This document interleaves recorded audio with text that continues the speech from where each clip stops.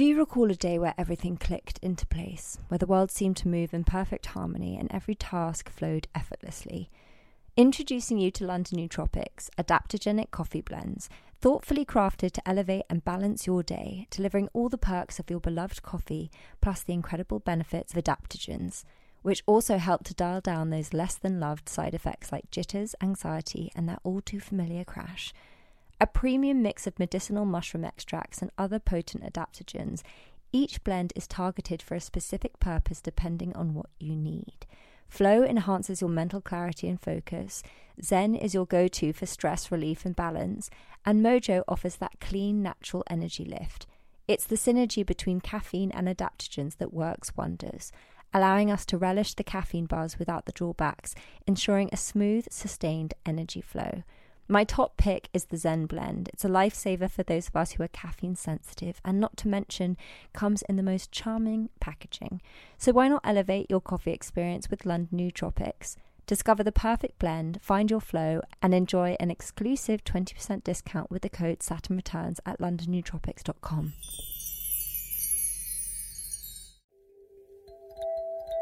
Hello everyone and welcome to Saturn Returns with me, Kagi Dunlop. This is a podcast that aims to bring clarity during transitional times where there can be confusion and doubt.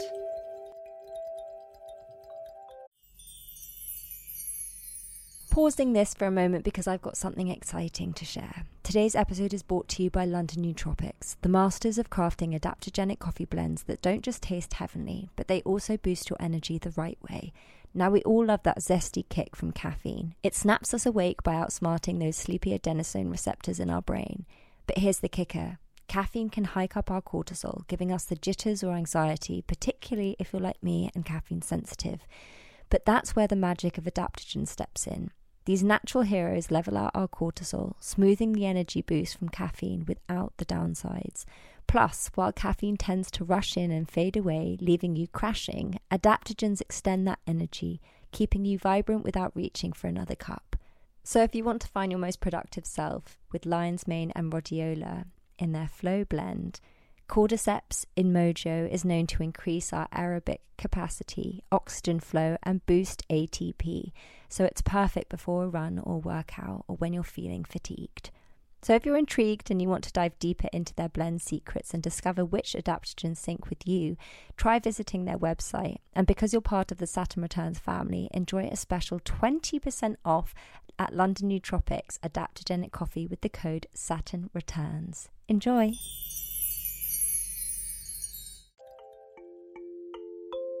My job is to overthink. My job is to reach for trauma, reprocess it, overthink, and turn it into something that may change someone or may help someone.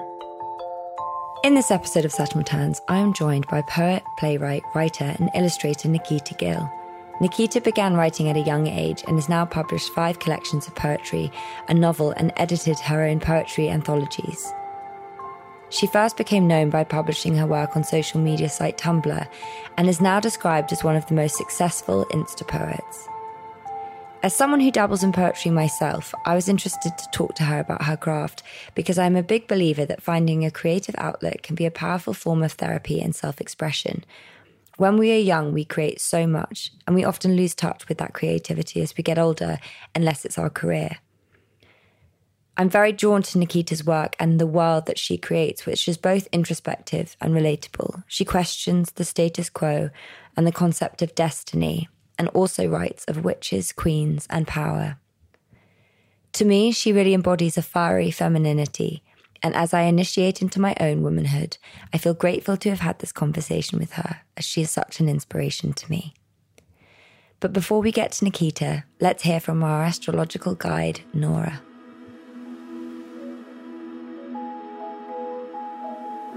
Saturn rules the winter. The moment that the sun moves into Capricorn and Aquarius throughout December and February every year, we are officially in the realm of Saturn. And what do we see around us at that time? Nothing. Everything is barren and cold. The days are short, nights are long, darkness hits before we even get used to the sunlight. And yet, energetically, it is one of the most hopeful personal times of the year because we finally get a break from having to shine. It's a time where we get a chance to hibernate and take a break from sunny, forced positivity.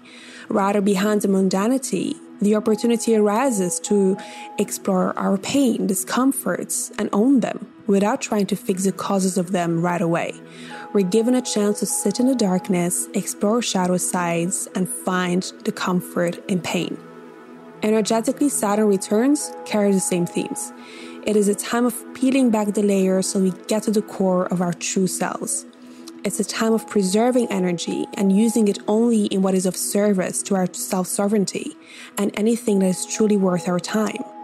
Once we've moved through the Saturnian phase, the spring of our lives arises and we get a moment under the sun, feeling renewed and closer than we were before to a more raw and genuine expression of our soul.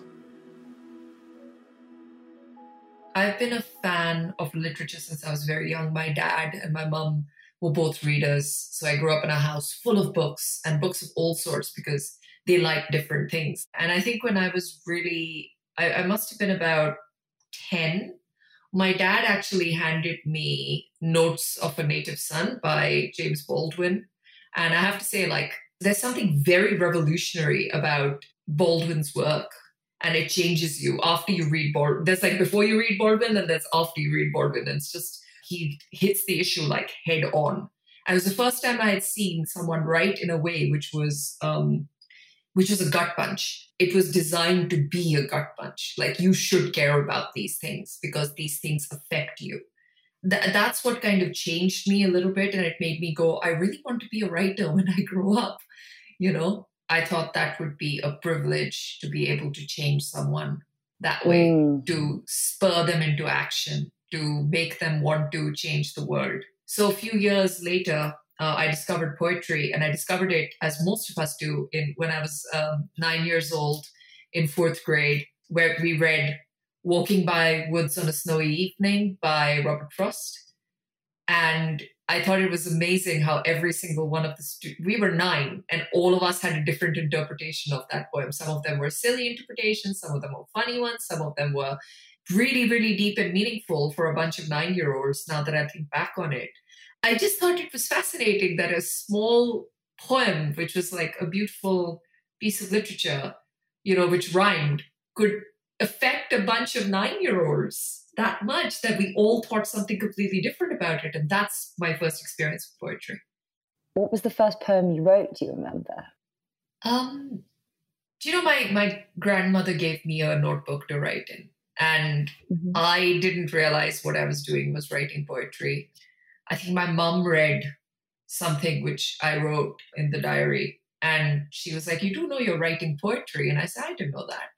And then she introduced me to the work of Maya Angelou and Audre Lorde and Toni Morrison. I think I owe my parents a lot because they're radical readers. They encouraged you. Because I think my sort of view on poetry and my personal experience of it has been a very hidden one, in the sense that I wrote poetry as, I don't want to sound dramatic, but a bit of a means for survival when I was little. And I felt like when I was very young, even though you'd never notice this from the outside, I felt quite alone, I think. And I used to use poetry as an outlet for that expression. So I have hundreds of diaries and journals that are honestly my most prized possessions. If my mother's house was burning down, heaven forbid, that's what I would save.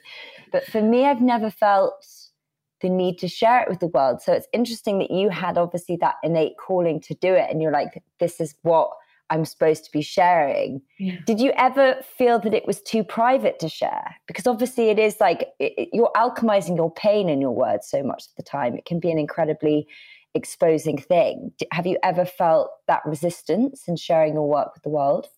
So I love that you asked me that question, because I think that it's really important to talk about vulnerability and why poets do the work that we do, because so much of our work is, like you said, alchemizing our pain and talking about a very real trauma that we have gone through and then offering it to the world, right? That's terrifying. Yeah. And making it open for criticism and judgment and all the rest, which of course on the internet today, like you're going to get regardless of who you are or how successful you are.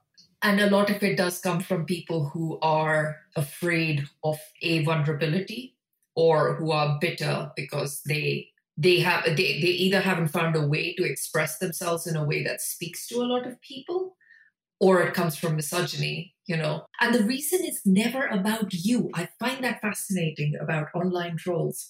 When they attack you, it is never about you. It's about them and their issues. And when I learned that, it really changed the way that I looked at human beings. Yeah. So I quite openly talk about like how mental health is so important, and you need to know how to set up your boundaries and walk away from things. So yesterday I've walked away from Twitter for a while because I've noticed that it really deeply affects my mood, and my creativity has to come from a place of like a certain amount of joy and stability, because I'm reaching for such traumatic experiences. I need to have something to hold on to anchor myself with. Because when you reach for trauma, you have to know how to reach for it in a way that doesn't hurt you again. Doesn't derail you. Exactly. So you have to have an anchor. Yeah, to hold space for yourself in that process. Otherwise, you could spin out of control. Let's touch on, you mentioned something that I really want to explore a bit more with you, because obviously it is so connected, is this kind of concept of vulnerability, because I think it's a big buzzword at the moment. People all are like, wanting it, but I don't know if people know exactly how to practice it. And of course, the paradoxical aspect to it is that you have to have boundaries with it. Whereas sometimes I think I fear I share too much, and then I feel unstable and wobbly, and like, navigating that space where we're sailing close enough to the wind without like going straight into it, and that's what vulnerability is, both in relationships, in our careers, in our public life. So what does like vulnerability really mean to you? I think the thing with vulnerability is the letting people see you for who you exactly are, which means your pain, your joys, everything.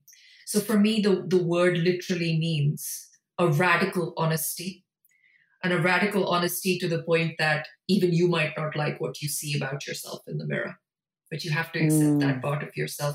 Like, one of the things that was really getting to me for a long time, and especially with like, Instagram, social media, people, love yourself. It's great to say that, but loving yourself is so hard. And if you dig deeper than just the love yourself, those two words, you pull apart things which will make you so uncomfortable, and you have to love yourself through those things. You can't walk away from yourself. You have to sit with yourself through every terrible thing that you have done. And we all do terrible things. We hurt people we love. We harm the people who mean well for us. We lash out at someone who really doesn't deserve it. That is all part of being human, right? You disappoint people. That is the hardest thing I've had to learn when I was young, is that as much as I feel that I will not disappoint the people that I love, I will. And all of us do. It's a brutal part of being human, but it's who we are. And when you do something like that, when you do something that you regret, you need to sit with that discomfort. And you have to sit inside your own skin as much as you want to be out of it, and love yourself through it. And when I say love yourself, that means you just have to sit there and you have to process what you've done, and you have to say, I will try to do better. And you have to find a way to make amends. And you have to find a way not to hate yourself for that one thing that you've done and fill yourself with self-loathing. That is hard. Yeah, and especially like you say, we are living in this time through the sort of prism and lens of social media that, creates these things of self-love, self-worth, but like it only kind of gives you the surface level stuff. So I think people then just do the surface level stuff and kind of project that image. but being able to sit with those things. Also, I think as a society at large, we are allergic to pain, which is so ridiculous because it is the universal thing that binds us. But we literally are so like, I don't want to feel that negative feeling. We are so intolerant to being able to sit with our own pain. And I think a big part of that is shame. It is. So Brene Brown is amazing. Yeah. I swear, like reading her book, Daring Greatly, and I only got around to reading it last week. It talks about all of this in such an interesting way, because like you said, shame is something that we as a society have become so allergic to, and yet we heft it onto other people like so seamlessly, right? Like we weaponize shame for other people and we're allergic to it ourselves. So we know the harm it can do and we shove it onto other people. Like I do think that there's some stuff which people need to face consequences for, right? Like when a man says a horribly misogynistic thing and like he has no qualms for saying it and he knows what he's doing when he says that, you know, and he gets cancelled, as people like to say. I think he's just facing the consequences. You know, he's being criticized. Sure. But then there's people who make actual mistakes who are just like, oh, I'm really sorry I did that. Like they put up a big apology and a genuine, sincere apology. You know, they don't ask for forgiveness. They say it in a way which is like, I am going to sit and I'm going to learn with this and I'm going to take this discomfort and I'm going to sit with this. And people are like, oh, this was such a PR response. And I'm just like, what do you want? What do you want this person to do? They've apologized. They've said they're going to sit with it. They've said they're uncomfortable with what they've done. They haven't even said, oh, I'm sorry I offended you. They've said, I'm sorry my actions have been hurtful. You know, and I can see why they're hurtful. And it just, people are still like, you know, well, that's not good enough. What do you want? Not enough. Yeah. I think we find it so hard to sit with our own inadequacies and failures that it's easier to project onto other people. It's because we see the places we haven't taken responsibility. And we see someone displaying something that we lack in. And it makes us angrier and shove more things at them to see how much they can take until they become like us again, until they break. And that is where so much of it comes from. If we took the time to process our trauma and really reflect on our actions every single day. I was asked a while back at like at a really interesting event, if you could ask the world to do one thing and everyone in the world had to do it, what would that thing be? And I said that I would make sure my request would be an hour of reflection. 1 hour every single day of reflecting on your actions, on how you could have changed the way that you behave towards someone and no phones, no TV, nothing to distract you with, just 1 hour with your own thoughts every day, thinking things over. It doesn't sound like very much when you say it, but most people would really struggle to give an hour of that because we are so used to stimulating ourselves all the time with it. I mean, I'm like always drinking tea, you know? And sometimes I know that when I wake up and I go and drink tea first thing, I start spinning out into this like anxious mode rather than being grounded and being present. Do you do that though? Do you do an hour every day of reflection? Every day. My job is to overthink. Like I say this often, I'm like, my job is to reach for trauma, reprocess it, overthink, and turn it alchemize it, and then turn it into something that may change someone or may help someone. And there's like, I have notebooks and notebooks and notebooks, and I'll pick something and I'll share it when I feel like it needs to be shared. So that's a very organic thing for me. I find it really hard to post every single day on social media. I think me it's not too. healthy. Because you should post when you have something to say. But of course, we live at a time of algorithms, and like the algorithm gods have to favor you. You must make a sacrifice to the algorithm gods. Every single day. That is such a good way of putting it. I hate it. I loathe it. I really do. But I mean, at the same time, you created this very strong social media presents. So you're obviously doing something right and doing it enough. What was that kind of experience like? So it happened by accident. I didn't plan for any of this. I would work on a lot of like quite crap machines, and because they were all secondhand, I was poor. So I had a lot of secondhand machines, and they would crash and the motherboards would break and like my work would disappear. And this happened twice, that I lost like an entire novel 2 times. And it breaks you as a writer when that happens. Like you lose your years of work. A bit of your soul, yeah. Yeah, and it's gone. It's gone. You can never go back to it. You can never reflect. And I was like, my soul, my heart, my spirit can't take another one of these things happening. So I started putting my work online on a blog just so that that didn't happen to me again. Like it just, at least I know it's on the internet.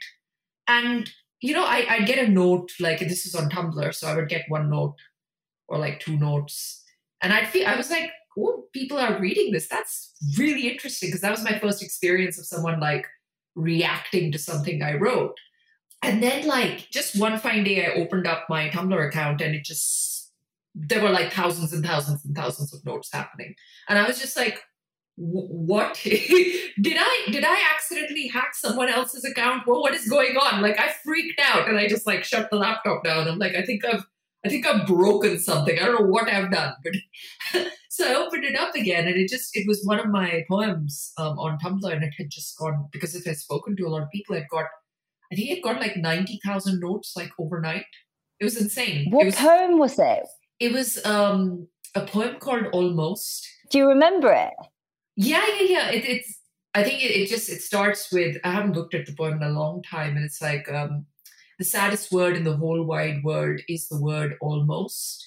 He was almost in love. They almost made it. I think it ends with they almost made it. And it just is a series of going through a relationship of almost. And I think a lot of people identified with the concept of an almost love, you know, where things almost work out for you. Oh, that's going to make me cry. Oh, God. So I'm a bit in my feels today. I feel you. Oh, that's really beautiful. It's I think it spoke to a lot of people because we've all had an almost love. Clearly. You know, and so many of us have people who we wish we had more with. And it just, it overnight it took off. And then people started discovering the older posts I did, and then some of those took off. And that's kind of how it happened for me. It was very organic. I didn't plan for any of it. Did you have like hopes and aspirations of things going in a certain direction? Or was it just you really communicating your soul and putting it out there and just letting the universe take hold? I mean, genuinely speaking, I think the Tumblr community was fantastic at the time because there were a lot of young women writing on there. So we had a really strong community of women who were like, well, I don't know if they ever noticed me, but I was like interacting with their work a lot. I would see their work and I'd be like, you know, I'd like it, or I'd leave like a little like message for them going, oh, this really moved me. I really love that you did this. And I think we ended up developing like a community without even trying to develop a community. Like it happened. And I have friends from like 6-7 years ago on Tumblr that are real life friends with me now, which was really interesting, who are also writers, you know, who exist in the same space as me. So we all started on Tumblr. We were like Tumblr girls, basically. And it that's amazing. Yeah, we developed a community. We were all going through things, some kind of trauma. A lot of it was sexual trauma because, you know, you realize in your 20s how messed up the world is, I think, and why it's like that. Your 20s are such a turbulent time. Like I've spoken about this to so many young women. They really are. Well, this is kind of the entire like construct of the podcast was based around my turbulent 20s and me just being like, right, can't handle this anymore. You know, get grounded and rooted. So yeah, I'd love to explore that a little bit with you because obviously I think we all feel like it's very personal. Yes. And that our lives are just chaotic and upside down. I always describe it as like everyone else got the handbook of life and mine got lost in the mail. Yes. Oh my God, that is like the perfect way to describe it. Like it's like my friends who became parents in their 20s. They really struggled. They have really struggled. And the literature out there, for especially for women, was, oh, you should be so grateful. The literature out there completely seemed to ignore how hard it is to be a mother.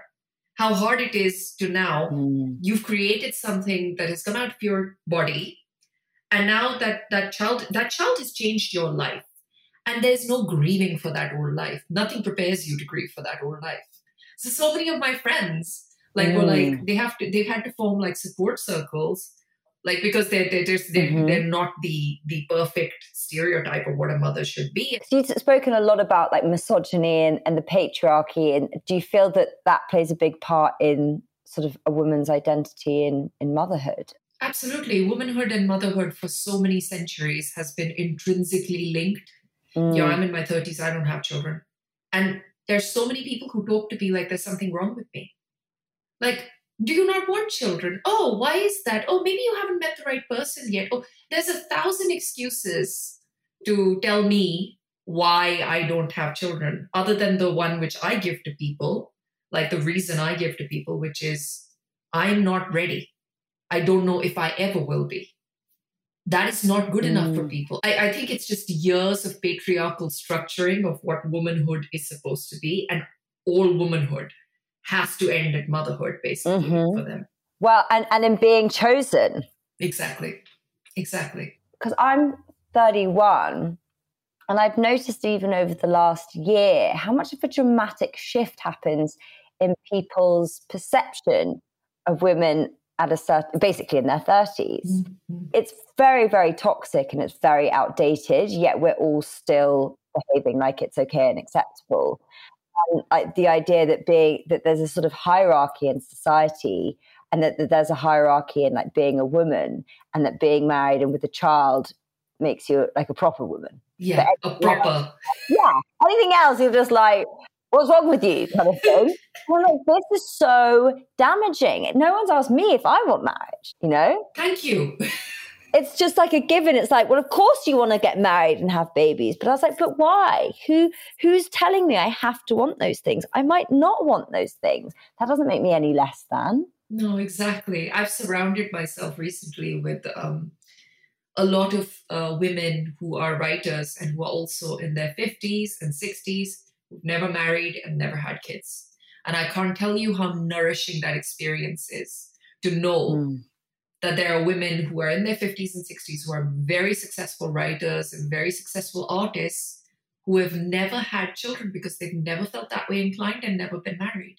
It is so empowering to see it. And also it is that thing of the circle you surround yourself with is going to kind of echo your beliefs and your feelings. So of course, if you're hanging out with people, not to say that you should disregard your friends that have like families and have got married, but if that's all you're hanging out with, of course it's going to make you feel like that's the only way of being. And actually just have to broaden your horizons a little bit, because there are such diverse groups of people in this world doing things in amazing ways that are outside the status quo, and it's just about finding them. Like it just, children aren't for everyone, right? Like that's actually a healthy attitude to life, that everyone isn't meant to be a parent. It is a very difficult job to raise a person.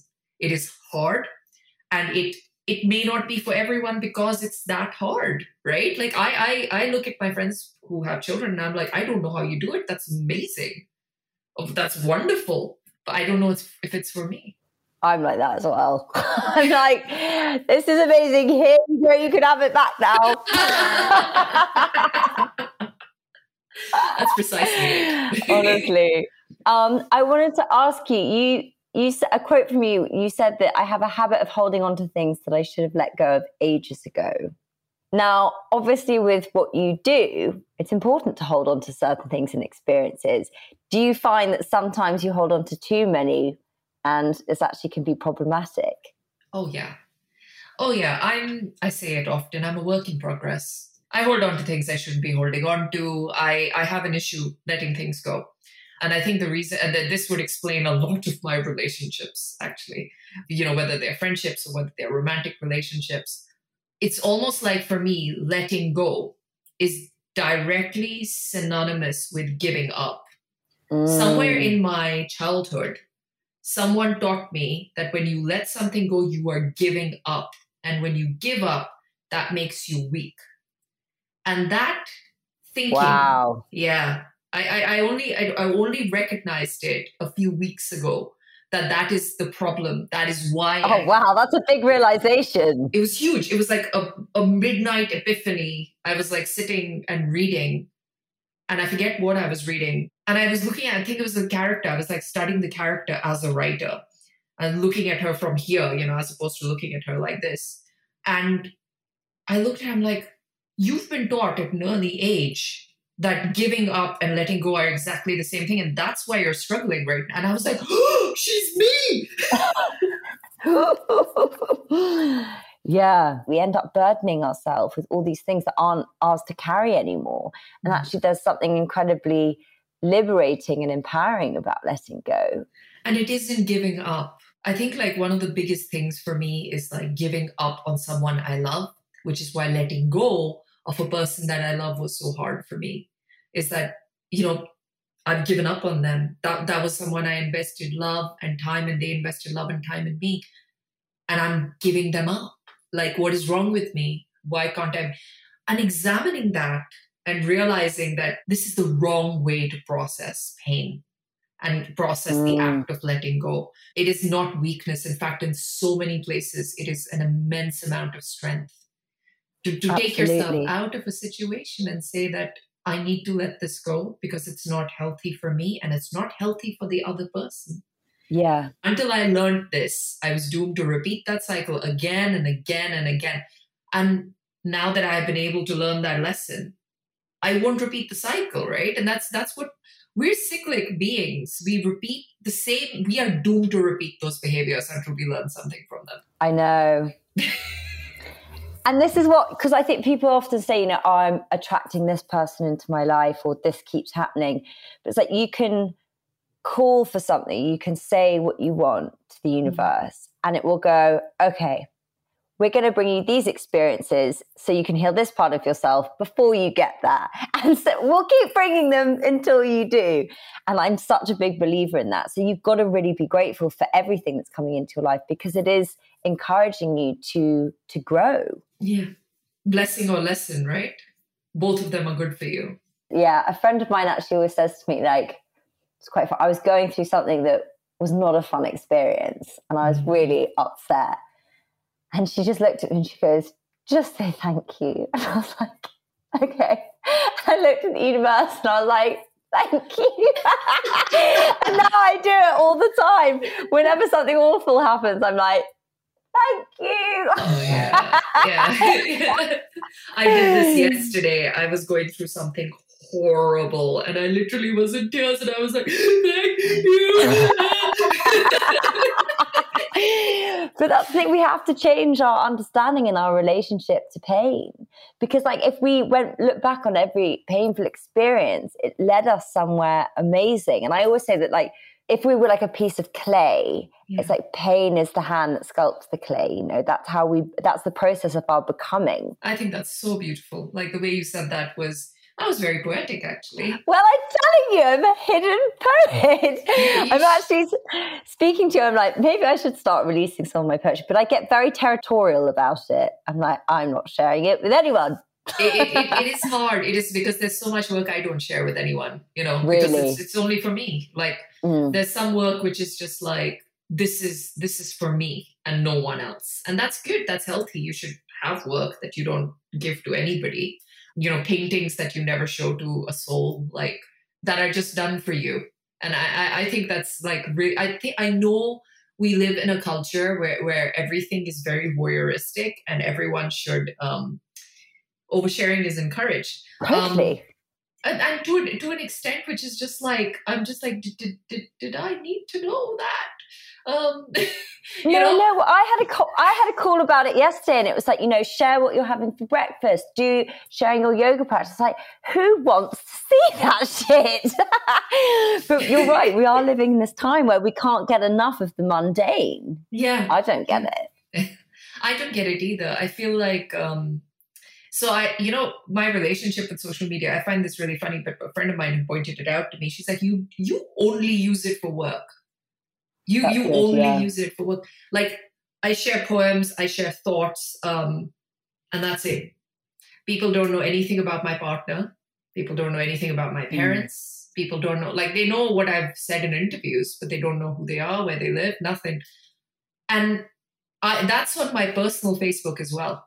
Like my, protected personal Facebook where only my friends and family can see. I don't share anything other than work stuff. Well, I guess that's your boundary. I didn't even know I'd established it. I guess that's your boundary around your vulnerability, because you are sharing such a massive part of who you are through your words. So you have to create those parameters around it. Yeah. Yeah. Yesterday, putting up that tweet just saying, look, I'm really struggling. My mental health is really bad right now. So I'm going to have to take some time away from this app. It took me a day to put that up because I was admitting something which was, there's no poetry. There's nothing to hide behind. There's no beautiful lyrical language, nothing. It was just, it was a truth that I was looking at and going, I'm going to have to tell people that I'm going away for a while. Because people tweet me and then you feel rude. Well, I appreciate you doing this then.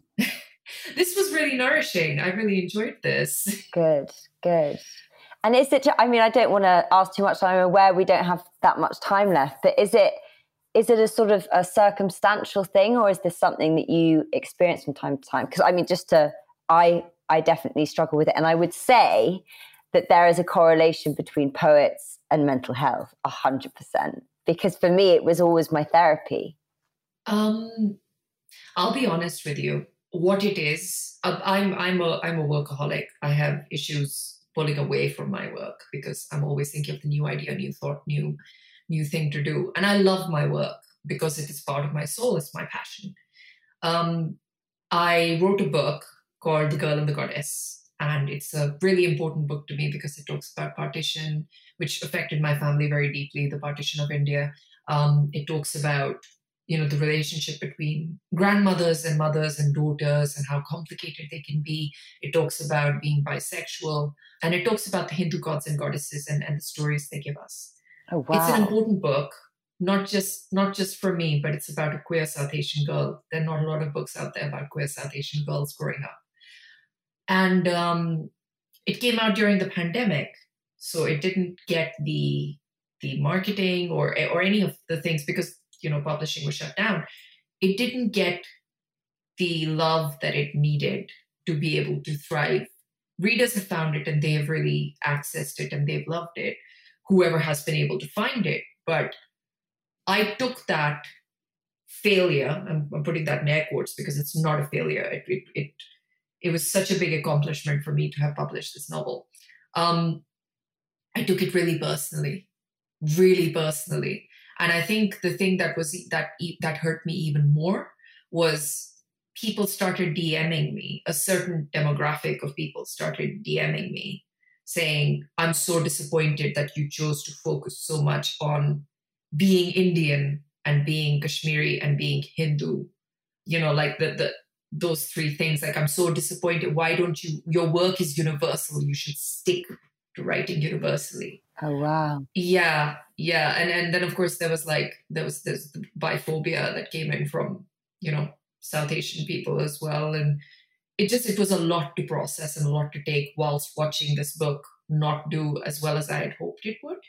In the sense that it's done well. It's just, there were certain dreams I had for it and it didn't reach those dreams.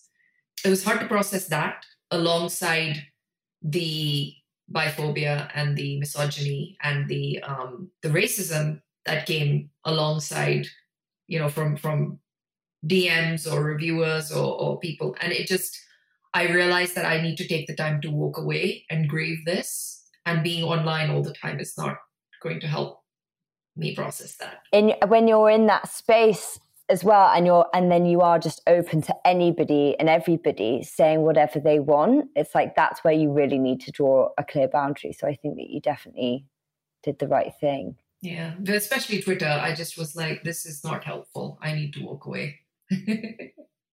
But yeah, so that's why I've taken the time away. But these kind of conversations, I was having a lovely conversation with a friend of mine yesterday who's a writer as well.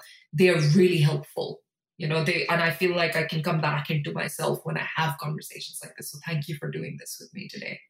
I really appreciate it. This has been very nourishing for me too. So Nikita, thank you so, so much for joining us today. Oh, thank you so much for having me. This has been wonderful and nurturing and very nourishing. So I really appreciate it.